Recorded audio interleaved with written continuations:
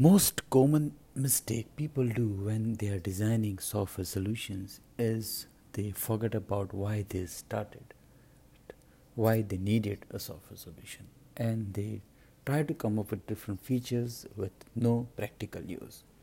Hello and welcome to the first episode of Key2 Solutions. My name is Kirti Sudhar and I am a software solution consultant.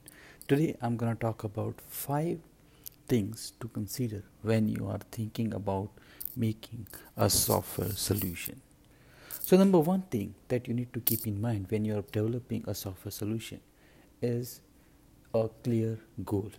What is that you're trying to achieve with the software solution, and how it is going to benefit you in terms of either to make money or save money, or what is the plan, like how it's going to actually benefit you. If you don't have that goal in mind, it will be very difficult to choose a right software solution. For example, your goal or your problem may be that you have document a lot of documentation which is going through approval process, and then there is a lot of delay when the documents are going for approval in your department, in your company.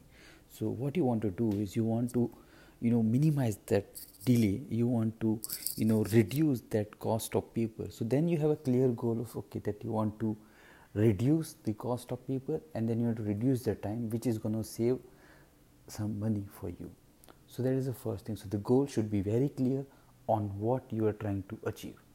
Now the point number 2 is transformation. Now when you're designing a software solution, you often forget about how it will be transformed from the current situation to the after you go live with the solution. So the second thing that you should consider is that suppose your system, the solution is going live today, after everything is done, how you're going to be transforming from current situation to using a software. So that plan needs to be there in place also. So then when you are designing the software solution, you also have some use cases of how currently it is working. So when you are implementing, you have that plan also, and when you're designing, you have the clarity of how the current system is working, and when you transform, how it's going to be working after the transformation. Number 3 that you need to consider is the user experience. Now when we are developing a system, we a lot of time we go from the admin perspective, like how it will be easy for the designer or the implementer to implement the solution, but we often forget about the user experience. And from the user experience, I'm not only talking about the color and the user interface of how it's going to look. I'm talking about how it will be useful for a user to get the information what he needs. So when somebody is using a system, there is a particular use case, a scenario that he's going to be doing with the system. Not all users use all the function in the same way.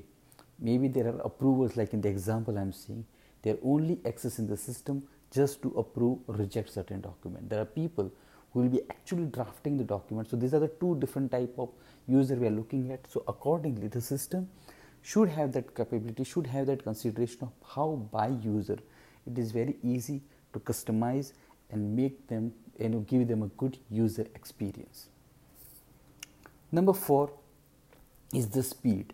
Now when you're considering and designing any software solution, you need to consider about how you will be handling the data, because when you're preparing the system, you might not have a large data set to test with and then learn how it is going to work.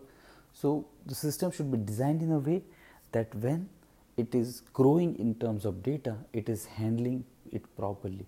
And to handle and to load a lot of data is not very complicated to do, because if you look at from the user perspective, the user is not going to look at millions of data of information in one shot. Only the information which is relevant to the user, that should be available to him quickly, like whatever he recently worked on, or whatever he's regularly look at, or maybe you can give user some option to mark the information as favorite for him, so then he can look at it later on. Now, and the last point what I want to talk about that you should consider is what is the roadmap of the software solution that you're implementing. after everything is done, once the phase one of whatever the current problem you solve, how it's going to help you solve future problem, what else you want to do with the system. Like I said, maybe right now you start with just automating that or reducing that approval process, saving document, but maybe in future you can go ahead and try to remove the document at all from the picture and say, okay, we just go ahead and maybe try to create everything as electronic forms, where no need to create any document, also just electronic form is enough. So that can be a plan for you in the future. So if you consider this 5 point, a clear goal, the transformation, the user experience, speed, and roadmap where you want to reach. So if you consider this 5 point, it will be very helpful for you when you're implementing a software solution. I hope it helps. Thank you for listening.